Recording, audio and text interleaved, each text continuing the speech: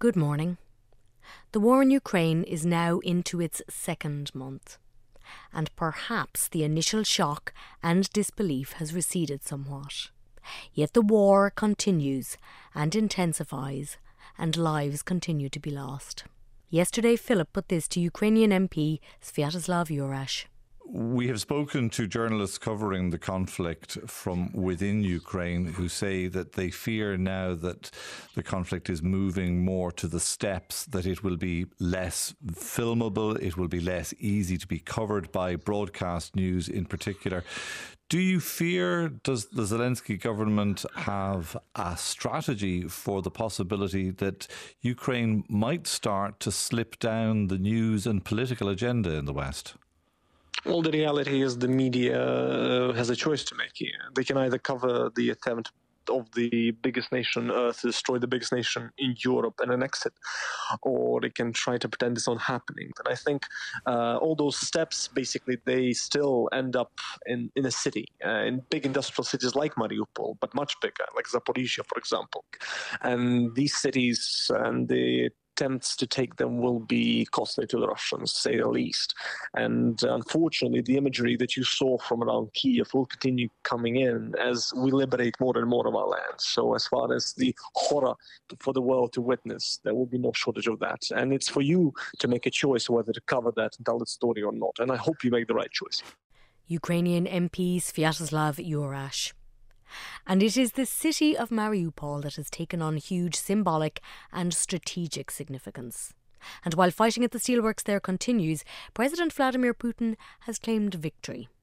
However, given the extent of the bombing of the city and its devastated population, it is a hollow victory. On yesterday's Morning Ireland, Cian McCormick spoke to the city's deputy mayor, Sergei Orlov. For last 15 days, city is totally blocked, and Russians are hiding all war crimes, all genocide cases in Mariupol, because they're afraid of behavior of international society after Bucha crimes. And we understand that Mariupol is 5 or 10 times more cases and accidents of war crimes and genocide.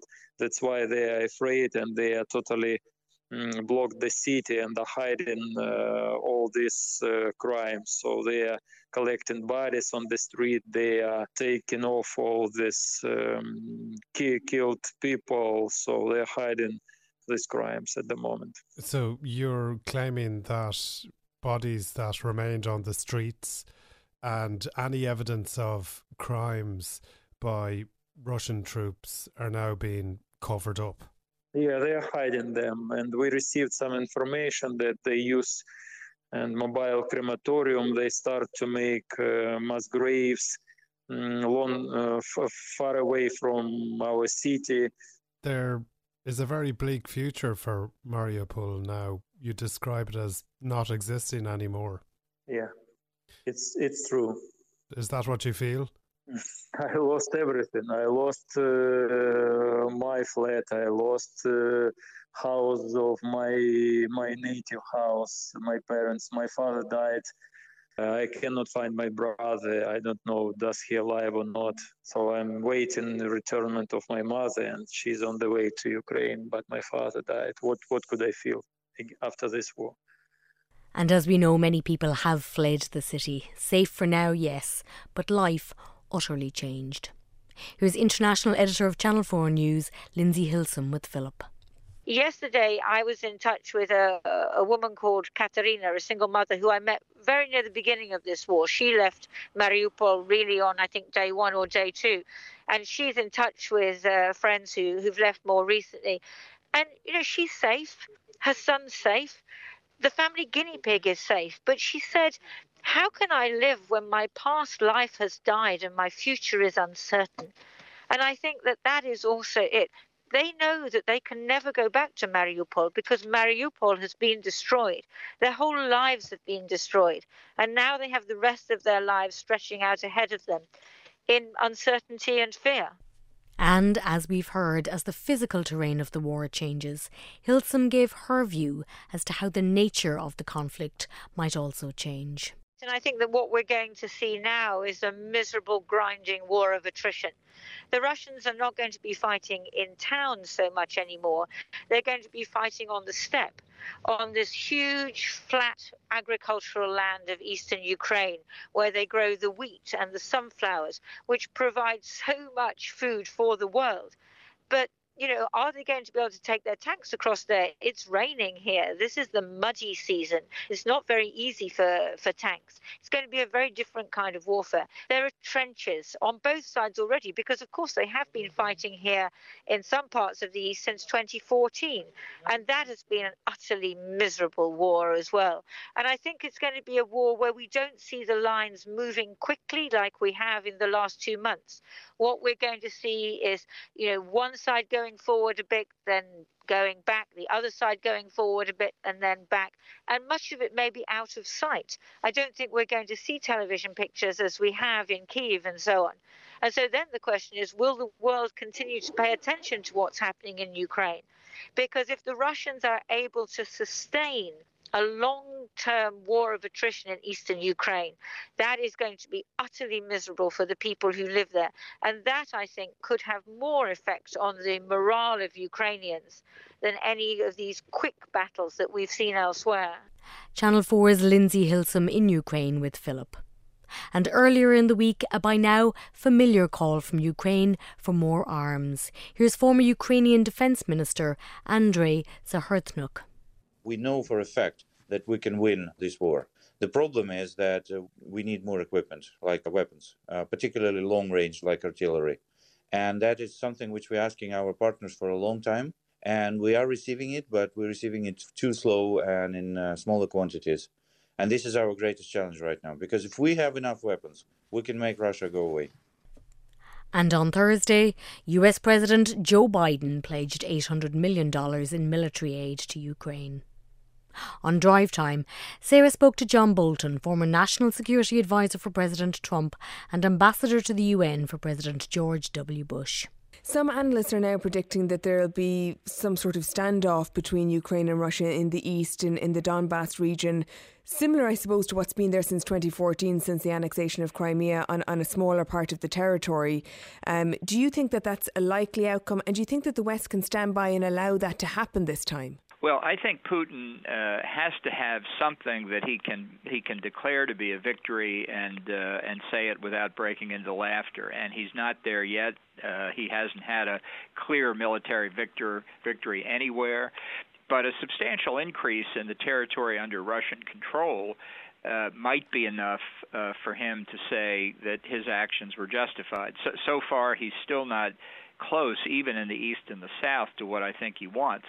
I do think that it's also important to understand that Russia has not really been driven out of significant territories in the east or the south. And even in the north, where they have withdrawn completely, their conclusion was that they would simply take more casualties than what it was worth. And the point I'm trying to make is that the territory that Russia takes contiguous to the boundary with Russia itself is hard territory for the Ukrainians to take back. I think military experts in the United States would say Ukraine's success to date has been because they've waged a kind of guerrilla warfare, and they're able to do that in urban areas. I think it's harder once you get out into the agricultural areas of the country for them to conduct that kind of operation. So when people talk about Ukraine is winning the war at the moment, that's a mistake. It's Russia that continues to gain territory that it wants. And the standoff that you mentioned would come if and when Putin says, okay, I've got as much as I think we can hold, we're going to stop here, but we're not giving anything up. And as to Putin's character and cabinet, Sarah put this to John Bolton, a man who does not hold back. We have heard suggestions from Western intelligence sources in the last couple of weeks that President Putin is out of touch and that perhaps his advisors are afraid to tell him the truth, that he himself perhaps is not quite right in terms of how he's viewing things. What do you make of all that? I think it's all total nonsense. I think I know Putin pretty well from having observed him over the years. I first met him in October of 2001, right after the 9/11 attacks. I met with him many times since then. He's cold-blooded as the day is long. The notion that he has a screw loose is just not right, or that his advisors are afraid to tell him things. Look, in authoritarian governments, backbiting and turf fighting is just as common as in democratic governments. I think what we don't recognize is how intense the feeling is, not just for Putin, but for many Russians, to reclaim, in effect, Ukraine and Belarus while we're at it, to the Rodina, to Mother Russia. That's what they think. We may not understand that calculus, but that's why they're prepared to suffer the damage that they have. Putin had an expression, he mentioned it to me on several occasions after we'd discussed some issue. He'd say, well, you have your logic, we have ours, we'll see which one prevails.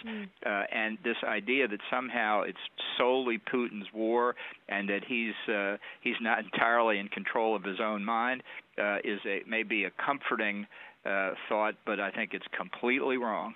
Well, that is dispiriting. John Bolton on Drive Time with Sarah. Back in a bit. Welcome back. What do you shout when the meal is ready and you put it out there? You shout food away. Food away, is it? Food away, right. Food away.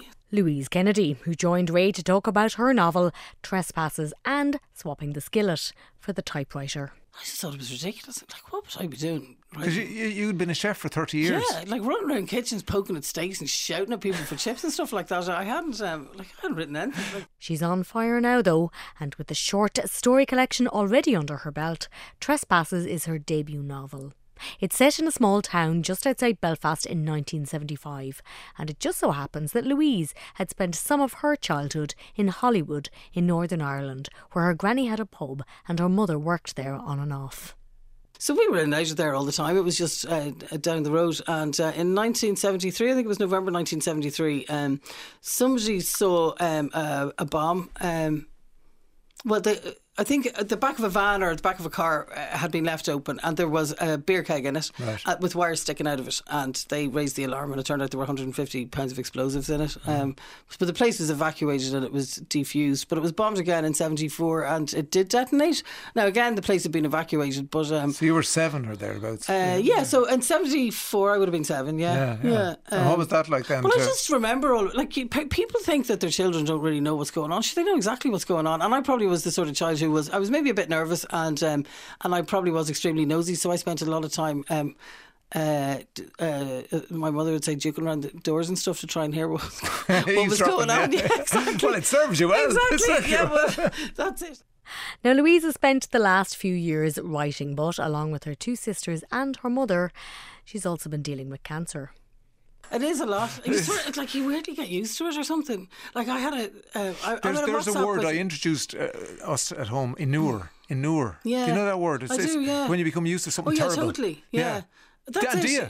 Well, I think in a way you sort of do, but then sometimes you just stop and realise how weird it is. So I'm in a WhatsApp with my 2 sisters, and one day my sister, who's not well at the moment, my sister who is well had been to see her oncologist, because obviously she has to have checkups, and said something about her oncologist, and then my other sister said something about hers, and then I said something about mine, and then I'm like, this is completely, it's just weird. Like, we're talking about it the way other people talk about like their hairdressers or something. My oncologist, it's just so ridiculous. Like, we just probably shouldn't really all have oncologists. And you're back in treatment? I'm back in treatment, yeah, but I'm really lucky. So I have, I'm actually kind of embarrassed because I go onto a day ward in Galway every 2 weeks, and I look as if I'm in completely rude health because I still have my hair and everything, and I haven't lost my appetite and stuff, and so I'm on immunotherapy. I had a rough time really in sort of from Christmas and January and February, but I feel okay now. Right. I mean, it's just caused loads of crazy endocrine problems. Like my pituitary gland kind of exploded on Christmas Eve. Basically, I had like a pint of Guinness in the afternoon. I was thinking, God, I don't feel great, and then it went on for about 12 days. And then I went into hospital, but yeah. You're so blasé about it. I know, but sure, and then you managed to write a novel, not just any old novel. Well, I didn't write the novel now after this time. I wrote the novel after the first diagnosis, but not Yeah. Now that's quite impressive. But back to the book and the main character called Kushla. Is it okay for me to admit that I fancy Kushla? That's totally fine. And people have told me that they fancy Michael as well, so that's all fine. Yeah, it's totally fine. Yeah. Yeah, because I don't know why I fancy her. She's she's ballsy and funny and she can tell a good story. Yeah, I hope she's good crack. All right. Yeah, I mean, she ends up in a bit of a mess, I suppose, but yeah. And it's when she meets Michael that the mess starts. one night a man walks into, is that a cliche? Like a man walks into a bar, a stranger walks into a bar. So a man walks in one night and he's probably fairly different from the sort of men that she's looking at in there every night who are, sort of shipyard workers on their way home and stuff like that. And so she begins an affair. And this is at the core of the book. So at the heart of it, it's a love story between Kushla and Michael. Yeah. And really well written. Like, I know, but that thing, that the infatuation and the unavailableness of it, and all of this against the backdrop of a time where a Protestant and a Catholic shouldn't be together. The sex scenes, for example, I just felt they were really well written, without being sort of voyeuristic or anything like that. They were just really, and is that something that took a long time? Didn't Sally Rooney say that she found the sex scenes in her last book very difficult? They are very difficult to write, and you have to be kind of careful. I think the thing that you really can't do, that some writers do, is to say that sex is like, that any part of sex is like something else, because you're getting into, like, do you know what I mean? You just get... Oh, right, you can't do it. No, you can't. A metaphor or a simile. Well, whatever. what's that awful film Showgirls, where the dolphin kind of image in the pool and stuff? Do you ever see that? No. Anyway, so you just can't right, be... okay. You just have to be really careful about giving the reader any images that'll stick with them, where it's a bit like, ooh, do you know what I mean? Right. So you can't... I think you can't do that. And I don't know. I mean, I think that really what I was trying to do is that... they shouldn't really be together. He knows it and she knows it. And there's a certain awkwardness as well. And they're both quite self-conscious. Like, he's self-conscious because he's in his 50s and he's maybe not in the kind of shape that he'd like to be in. And, I mean, and also he's married. And then I suppose as well that she's, sort of a Catholic girl, and she's not a virgin, but... I mean, she's probably... Not as experienced as him. Exactly, but she's probably doing things with somebody's husband that she thought that she wouldn't be doing. So there's that sort of awkwardness. And I guess I was trying to make it kind of realistic. Louise Kennedy with Ray, and that doesn't quite bring us here, but we'll go for the cheap link. Here is an uncharacteristically coy Éanna Ní Lamhna with Philip on the life cycle of the butterfly. They don't hang around, or they don't even survive for too long. How long is their lifespan? Of a butterfly? Well, it depends. Like anything else, as long as a piece of string. The butterflies do all their eating as a caterpillar. So you eat and eat and burst and eat and eat and burst, and you do this 5 times, and then you go away from your food planting and never want to see it again, and you turn into an adult. And the adults have only one thing on their mind, and it's not eating. So they have no tummies and they've no guts and they don't do poos, but they can have a drink. They weren't entirely deprived. So this is why they're going to the flowers, to get a drink of nectar and to, I suppose, meet other butterflies with a view to forming liaisons. And as a consequence of that, I suppose you could nearly call them singles bars or something, and then they go and lay the eggs. So it depends really on, if you're a huge big butterfly from the Amazon, like the Lamborghini of the butterfly world, you'd use all your energy flying around in one day. But I mean, if you're only a Morris Minor like our ones back here, your petrol could last you for, a whole week. So how long is a butterfly? It depends on how much action it gets up to while it's around. If the weather's cold and it's sitting about not doing much flying, it might last 2 weeks. But the adult stage is purely for egg laying, and that's what it does. With a view to forming liaisons. I don't think I've ever heard you being so delicate and so diplomatic. Let's talk about... Now to public health policy. Do not touch that dial, because it cropped up this week in a few very interesting and unexpected areas. On Tuesday, Ryan spoke to Professor of Psychiatry at Trinity College, Brendan Kelly, whose new book is called In Search of Madness, a psychiatrist's travels through the history of mental illness. And it was an illuminating listen. It's as far back as you can go. You find people concerned about madness and losing touch with reality, but always the impulse to care and to help has been coupled with custody, control, and some pretty scary sounding treatments that were implemented. Well, that's what I wanted to mention, because the third C I'd add to caring and custody is cruelty. Let's talk a little bit about the cruelty of that you came across. Well, I mean, what happened was in the 1800s, big asylums were built, large mental hospitals were built all over the world. And once you build a large institution, it will be immediately full of people. Societies and communities use institutions. So, for example, in Ireland, for much of the history of the mental hospitals, You didn't need a medical certificate to be admitted. You didn't need a doctor's note. So an asylum board could admit someone and discharge somebody. And you had communities using the institution. So there was a phenomenon in Ireland called wintering in, where if a family had someone who might have been mentally ill, might have been intellectually disabled, or might have been just odd and eccentric, would be put into the mental hospital for the winter and taken out in the autumn when they were needed on the farm again, and then put back in again in the winter. Amazing. So what you had was these social institutions being used by communities. Doctors became more involved as time went on, and I wish I could say that we made an enormous difference when we became involved, but we didn't really. Yeah. You cannot stop societies using institutions, and in Ireland we used so many institutions. Be it mother and baby homes, be it industrial schools, Magdalen laundries. But interestingly, the Roman Catholic Church did not run our mental hospitals, which were the biggest institutions of all of these by a very long chalk. So the current narrative in Irish history, which is that we blame the Roman Catholic Church, and indeed it is blameworthy in many respects, but we don't have that for the largest institutions in our history, which were the mental hospitals. And the unpalatable truth? Many of these institutions were the economic engines of their towns. Did we cover ourselves in glory when it came to mental illness in the 20th century in Ireland? Well, by the time the 20th century came around here in Ireland, we had about 20,000 people in our mental institutions, which is more per head of population than any other country in the world before or since. So from the get-go, we were in a bad position. We had these huge institutions. Why so many? Like, why per capita did you... Well, it certainly wasn't because of an epidemic of mental illness. It was because of an epidemic of mental hospitals. We just love building institutions and putting each other in them. It's a very stark thing to say, yeah. But it's true. Yeah. We had some very bad mental health legislation as well, which we kept changing. But we had this huge reliance on institutions. I mean, if you take the town of Ballinasloe in 1940, the town had a population of 5,300 people. And of those, 2,000 were patients in St. Bridget's. Really? So if you've that number of people, patients in the hospital, everyone else in the town either works in it, they supply it, or they're in some way dependent upon it.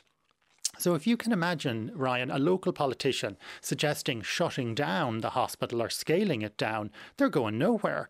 It's an economic powerhouse. The town is absolutely dependent upon it. So no one's going, very few people have an interest in shutting it down or scaling it down. And while we might query the efficacy of some older treatments, some of the more unorthodox methods did actually work. We introduced something called malaria therapy in Grange Gorman in the 1920s that involved importing mosquitoes and giving patients malaria in order to treat a condition known as general paralysis of the insane or advanced syphilis. So that took place in Ireland. And let's take that to the end. So the malaria does what to the patient? Well, the patient has to develop malaria, has to get treated with quinine and recover from the malaria. And after that, it turns out that their mental illness, as it were, had improved. This was known for some time. A physical illness could produce an improvement in a mental illness. And this malaria treatment was introduced in 1917, and the instigator of it won a Nobel Prize in 1927 for it.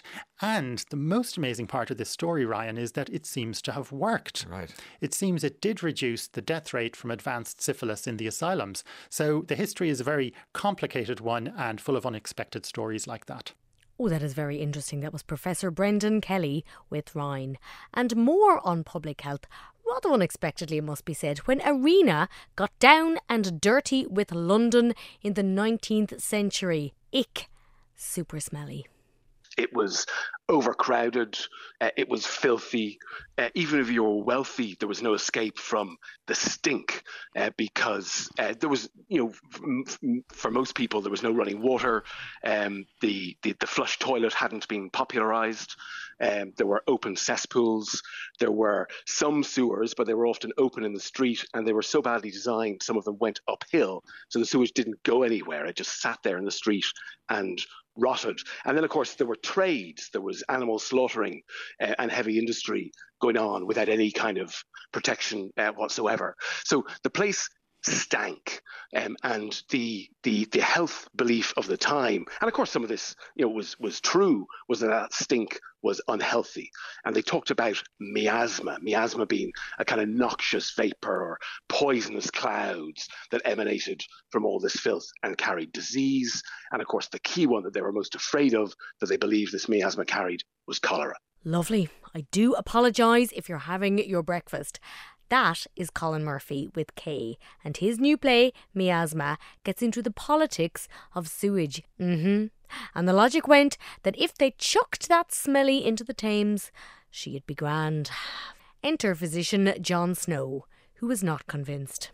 His expertise is ether, so he knows that these vapours are inhaled into the lungs, whereas he knows from the devastation of cholera on the body that it's going through the bowel. So he says there has to be another source, and he believes the source is drinking water.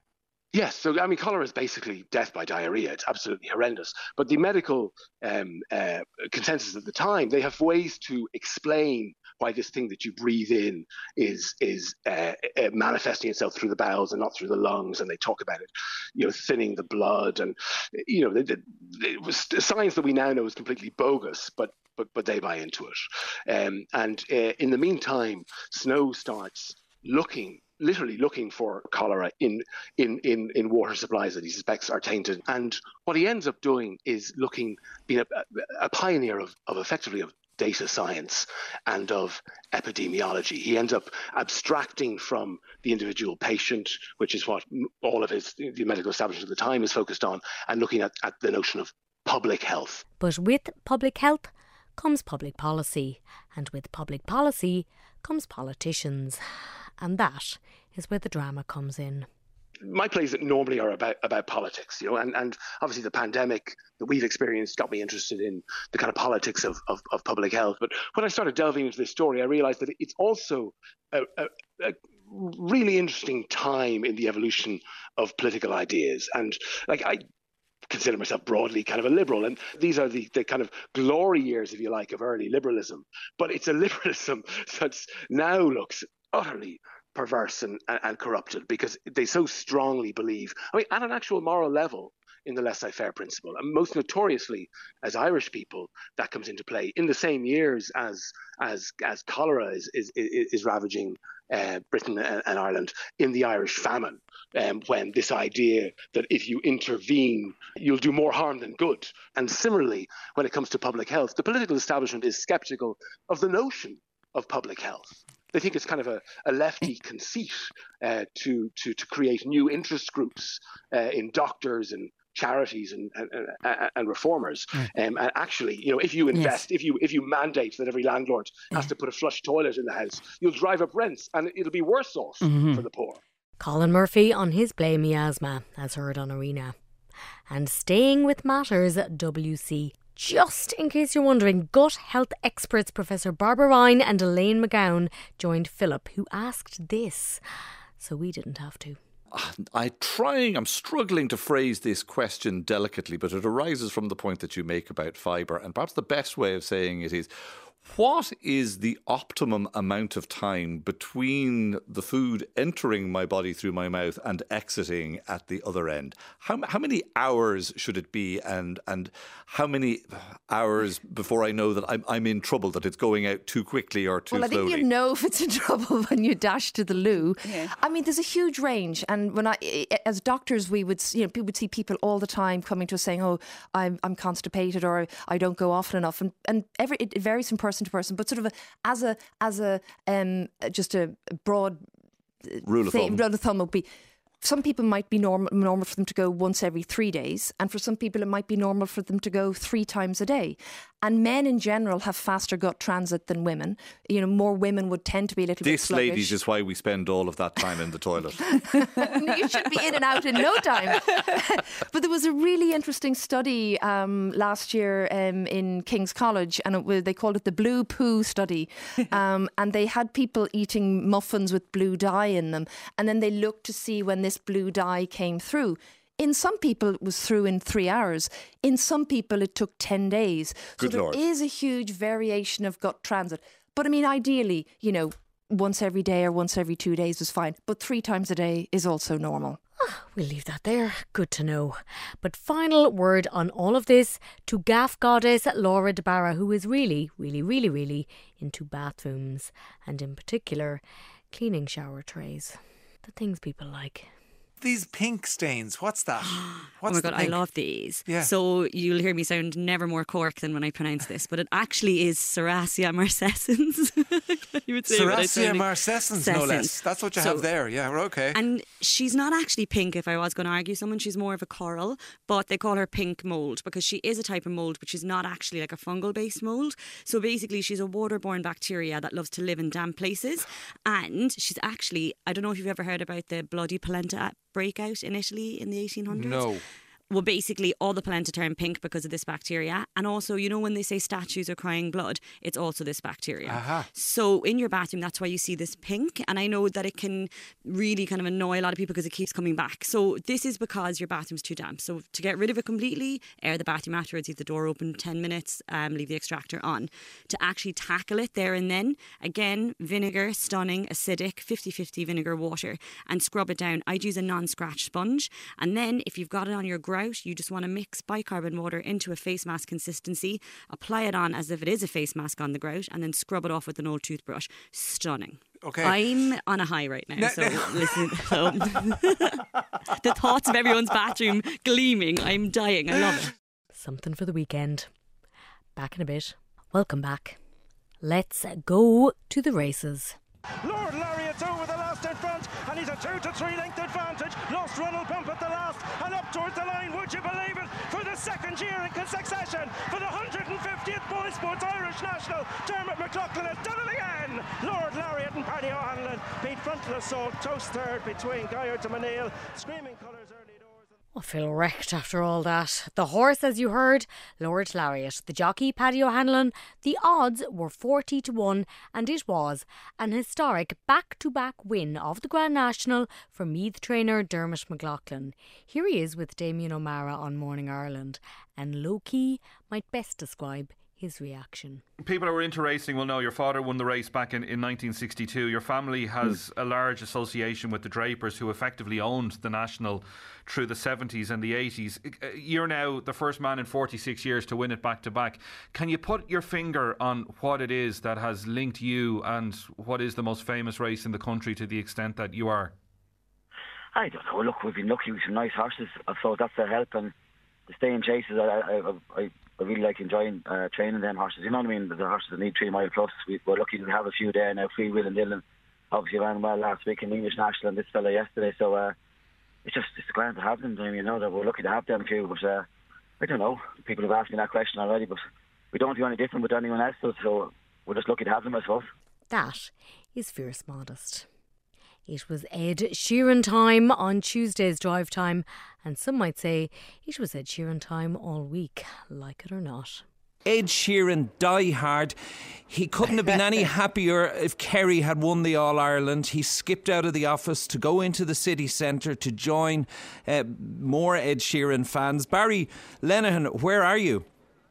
Yes, bad habits can often lead one to Camden Street at 2:30 in the morning, Damien, but instead they've been queuing here since 2:30 this morning in Camden Street to see the Bad Habits star. Ed Sheeran frenzy sweeping across Ireland, sweeping across the island, as we know, and it's starting here in the next few minutes here at Whelan's venue here just off Camden Street, across from Ryan's Bar and Flannery's as well, many hostelries that you all know so well. Barry going the extra mile for the national broadcaster, and he spoke to these fans who'd been queuing outside Whelan's. What is it about Ed Sheeran that really has you here all these hours? I don't know, I just love his music. I've been following him for 10 years. So far still going. Just follow him around the world when I can. He's such a brilliant songwriter, and he's just like, his shows are amazing as well, so it's just really a pleasure to watch him, honestly. Like, he's just so good at everything. His shows are unbelievable, but I think there's a lot to be said about his fans and about the friendships that are formed in Kew. How do you all know each other? Is it through? From queuing in Ipswich last year, and we met each other, and we were just so excited to be together again and see him again. I mean, there's a big part of him that we come to see in his music, but we share that love for him, and it brings us together, and it's just great. And Barry brought us this from Fitzgerald's Bar in Sandycove in South Dublin, where the 31-year-old Sheeran had not only had a pint of Guinness, he had, in time-honoured tourist fashion, pulled one. The whole pub was kind of starstruck and just in disbelief for about the first 10 minutes. So he was able to kind of sit down and enjoy his pint with his mate for a few minutes. But then, he caught that everyone was kind of recognising him. So, in fairness to him, he got up himself and went around to everyone and went around the tables and introducing himself and posing for a few photos with people and fans and stuff like that. Just a really, really sound guy. A really, really sound guy. And if you like your rock stars mean and scowling in leather as they toss televisions out of hotel bedrooms, yeah, Sheeran is not your man. I suppose whatever you think of his music, and I say this grudgingly, he's hard not to like, isn't he? He really is very pleasant. I've interviewed him a couple of times at this stage, and he's always kind of very obliging and quite down to earth, And it really is extraordinary when you think about it. He does these massive stadium shows with just really himself and the guitar and some technology, When you think about bands who bring on, massive backing singers and other acts, and that's fine, that works really well too, but it's essentially just him and a guitar. Sinead Crowley and Justin McCarthy on Morning Ireland. But back to that Whelan's gig, because the Ray D'Arcy Show teams Aisling and Connor had managed to get into it. And if we're wondering why we have Ed Sheeran, it's down to Damien Rice. This venue is the venue where I realised that I wanted to be a singer-songwriter. I came to watch Damien Rice here with my cousin Laura. What I loved about it is it was like a kids-only show, and if adults wanted to come, they had to be accompanied by a kid, basically. So, like, my dad wouldn't have been allowed in unless we brought him in. Yeah, so I came to that Damien Rice show, and then, like, from that day, I was like, I'd sort of got an acoustic guitar and just started writing. So this venue is super, super, super special to me. Super, super, super special. He's a super nice guy. Is he? Is he really as nice as he seems? I wasn't going into it a super fan, but I certainly was walking away one, because he really just brought everyone in. Because it was an intimate venue, it felt like you were in his living room and you were just experiencing a set list that he wanted to play. These were songs that he obviously decided that, look, whatever was coming into his head. No loop pedal, by the way, Ray. Right. Yeah, so it was a fully live experience. I'm fascinated by his loop pedals. So just him and his guitar? Just him and his guitar, yeah, it was lovely. Just like you said, life goes easy on me.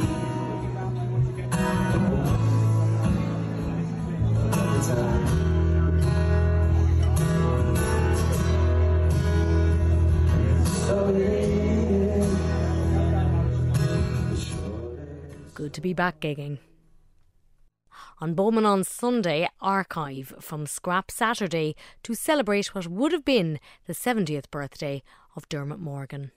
It's the caricature, I think. I just, in respect to yourself and certain other, I get onto sort of, some of the notes, and those are the dominant notes, and I don't sometimes even bother going particularly to the rest of the scale, as it were, in the impressions. So like you did that, yeah. It's the high part of your...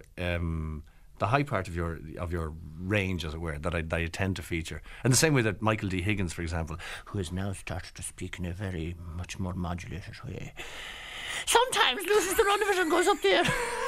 and that's what I tend to, And it's like a bit like Martin Turner with the cartoons, he just accentuates certain features and he's not really bothered about the rest. Now, one person who was not exactly thrilled at being taken off was Eamon Dunphy. I wonder why. Now, Eamon, you would appear to have, if you will forgive the unintended pun, got yourself into deep water over your attack on fungi. Yes, the so-called dingle dolphin. An unpopular move? Yes, of course it is. It's always unpopular when you attack this sort of thing. You see, people don't like to be told that the emperor has no clothes. They've been fed a diet of tabloid drivel about Dingy the dolphin. Fungi, the dolphin's name is fungi. Whatever it's called. Yeah, we've been told that here is an intelligent life force, a mammal, etc. The truth is rather different. Now, Eamon, it has been scientifically proven that dolphins are very intelligent indeed. No, my point is that the Joe Soaps and the Decent Skins have have told us and would have us believe that fungi is the real thing, the genuine article. But the truth is that fungi is not a great mammal. Now, if we could pull you up on that. Firstly, he's a sleight of hand merchant. He is basically a cheap, nasty convict. He is the Paul Gascoigne of the marine world. He has a few tricks, such as nuzzling your belly and hanging out with fishermen. He is for tourists. He is shadow and not substance. These are very serious charges. Now, can you substantiate any of these? Yes, they are serious charges. If you ask Mick O'Dwyer, great manager, if fungi, the high-flying fungi, ever entered his calculations, you would be greeted by a resounding no. He was never considered for his club. He was never considered for county honours either. When the going got tough against Brian Mullins or Colm O'Rourke, where was fungi? Question. Well, now, could we... No, question. The truth, the unpalatable truth, the truth is that when it comes to real championship football, fungi is doing exhibition stuff for boatloads of tourists, doing sweet FA or FAI, if you like, and the rest of the Kerry lads know this. But, Eamon, it is proof that he is a good boost to the Southwest in terms of tourism. That's total nonsense. If fungi is such a great dolphin, how come he's never been offered a series on TV? Unlike Flipper. Flipper was a great dolphin, a truly great dolphin, who had better dorsal fins, a better snout, and much better weather. When Flipper made those noises, he made it, which was particularly good. I like that. That had credibility. I disagree. No, it is not Flipper. Fungi is a charlatan. Even Skippy was a kangaroo. Yeah, but he had more cred, he had more beauty, and far better noise. He used to do those interesting sort of ones than my friend Fungi. So others may pine for fungi, not yours truly. Flipper friendly, yes. Fungi friendly, forget it. I'll have tuna and heavy on the fungi, Harry. Rejected by Micko, rejected by the Kerry County Board. The only one who shouldn't reject them is John West. Oh, poor fungi. But if you are going to do some mocking satire, you yourself can expect some backlash. Here's how Mike Murphy put it. And what about if people say things about you? I'm sure I'd bleed just as easily, yeah. Yeah, but do you? I'm sure I do. I don't. I mean, I suppose I'm in the position where I get, I'm relatively unscathed, right? But I have had terrible things said about me. I've had newspaper articles where they weren't necessary. In fact, by and large, the press have been very helpful and supportive. But I've had the odd really. And what way does it affect you? It is very hurtful. I remember I remember one particularly nasty profile, and you do, God, shit. And it kind of knocks a hole in your day. There's no question about it. But you get over it and get on with it. I sound like a professional footballer now. At the end of the day, you get up and play another game. But it is. But the intention is not to wound. That's pretty important. Is it not? No, you see, this is the point. No. I mean, I don't think that's disingenuous. I think that's real. It's not to wound. Even if you are picking on the foibles, the weaknesses, all of those things. Certainly, I would have to say in my conscious mind, I've never set out to wound anybody. But sometimes I've really gone to stir it. From Bowman on Sunday, bringing us here. Sup guys, it's me. Welcome to the Leo Lads. This is Leo's podcast equivalent of throwing another sod of turf on the fire. The sweet smell of killer air pollution. Oh, good to see you again, Pascal. Stop trying to smile, Cotish. It doesn't work. It makes you look like I want to Will Smith somebody. Leave the dimpling to me. Look, I'm totes chillaxed, and why wouldn't I be? Oh? I've been doing my disappearing thing where nobody notices. Oh, I thought you vanished from view because Micheál and Mary Lou are both way more popular than you now. Well, I don't put much stock in opinion polls. Well, it's all the opinion polls this time, even the ones that are usually nice to you, like Red Sea. And some media are even talking up the possibility of Micheál as president. Sorry. Are you okay? What the actual? He's got about as much charisma as an old foot and mouth mat left on a hedge. How is this possible? Mainly by standing next to you and looking great by comparison. Excuse me? Like on a dating site when someone uses a photo of them standing next to a complete minger. Sorry, what? The party's getting tetchy, Cotish. Tish. Your return as Taoiseach looks like it'll be about as welcome as a Westlife reunion tour. Well, whatevs. I mean, I wouldn't be interested in becoming the president anyway. Crusty old institution. Oh, what do you think you'll do after the heave? After you leave, assuming you're not doing time, that is. Oh, some UN, EU thing. I'm going to play up to my skills. Anything that pays loads of money where there's no work to be done and there's lots of media profiles so I can keep coming back on TV making digs about the POV. So nothing new. Anyway, that's enough for today. Looks like it's enough smiling for today as well. You're back frowning. Well done, Colin. I'm not frowning, it's a smile. It looks a lot like a frown today. I'm not frowning, it's resting rich face. Bye-bye, everybody. That's it from this week's Playback. Thank you for listening. Talk to you next week.